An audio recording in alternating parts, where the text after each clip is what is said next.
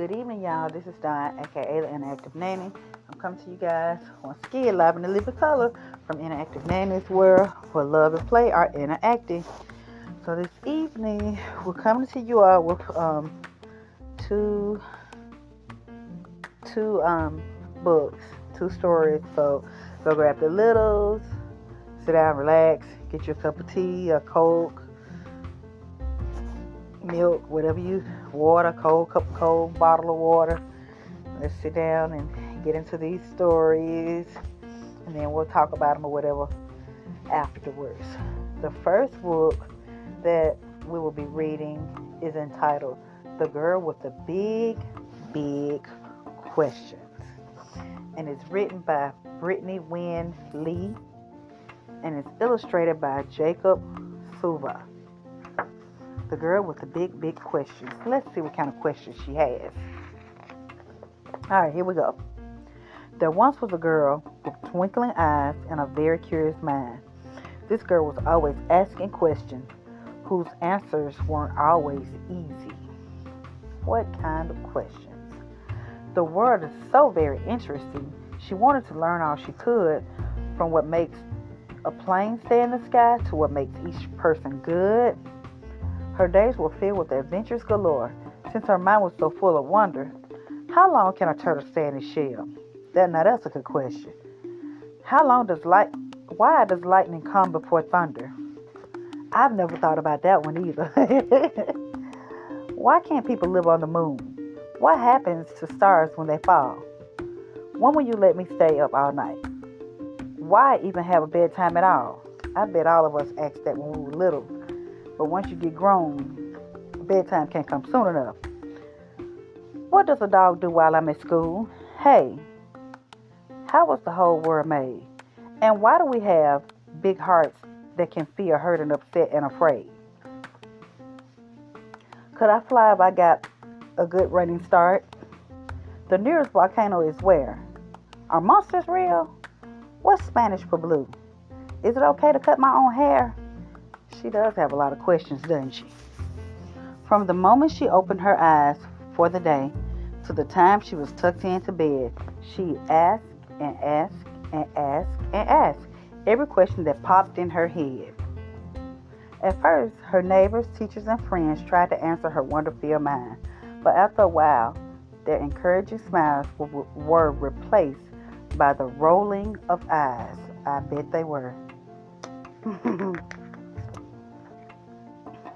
She noticed her questions were making them tense, and one day her class hit their limit. After she asked a dozen things about clouds, the class hollered, "Please stop, just quit it, stop." Embarrassed, the girl tried to quiet her thoughts and not raise a voice so curious so that no one would be too uncomfortable or, even worse, furious.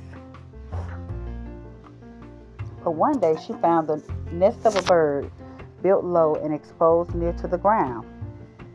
Why would a nest not be in a tree, she wondered, and then looked around. She was all by herself with no one to ask, so she ran to the library shelves. She read about cities and the lack of safe places for birds to build nests for themselves. Like hunting for treasure, she searched and searched. More answers that made her frown. With an urgent report, she announced to her class, "There are not enough trees in our town." The class, now moved by this information, asked questions about how to embark on a project to help both birds and their neighbors by planting more trees in their parks. The girl knew then that big questions are good and answers aren't just things to know. They are things to discover alongside each other. Asking questions is how we all grow. And that's the end of the story. Alright, that's the first book, The Girl with the Big Questions. So we know what kind of questions she was asking and the answers that she was looking for.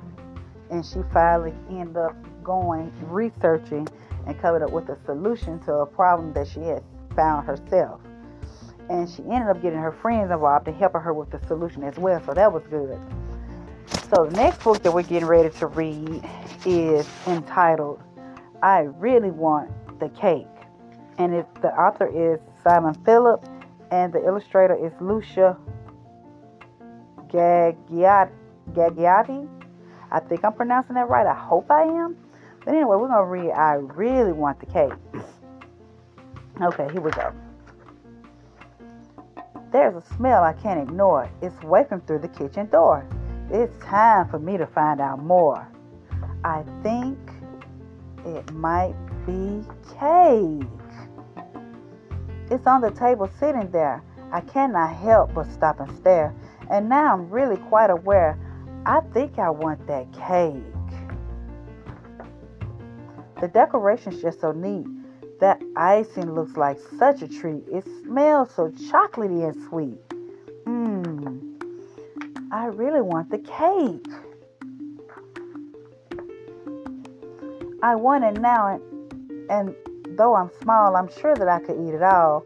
But Mom has written in a scrawl, you must not eat that cake. I'd be a fool to disobey.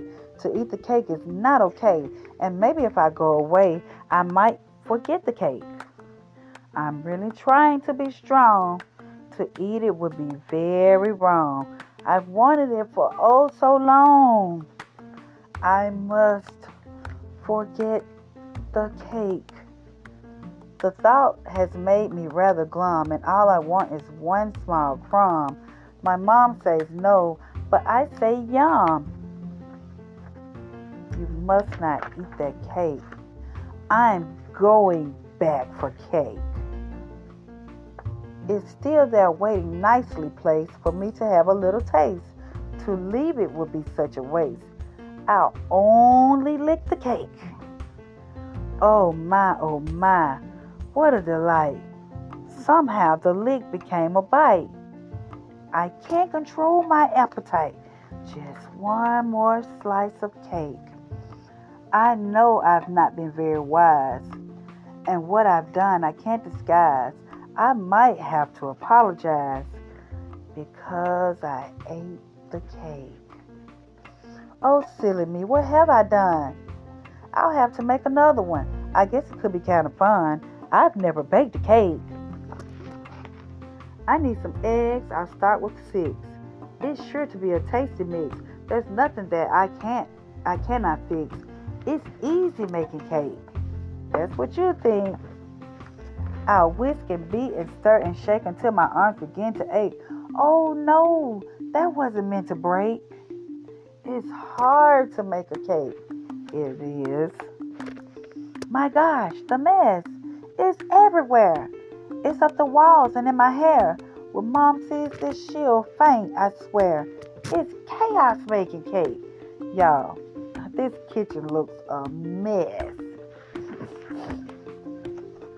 Hi, Mom.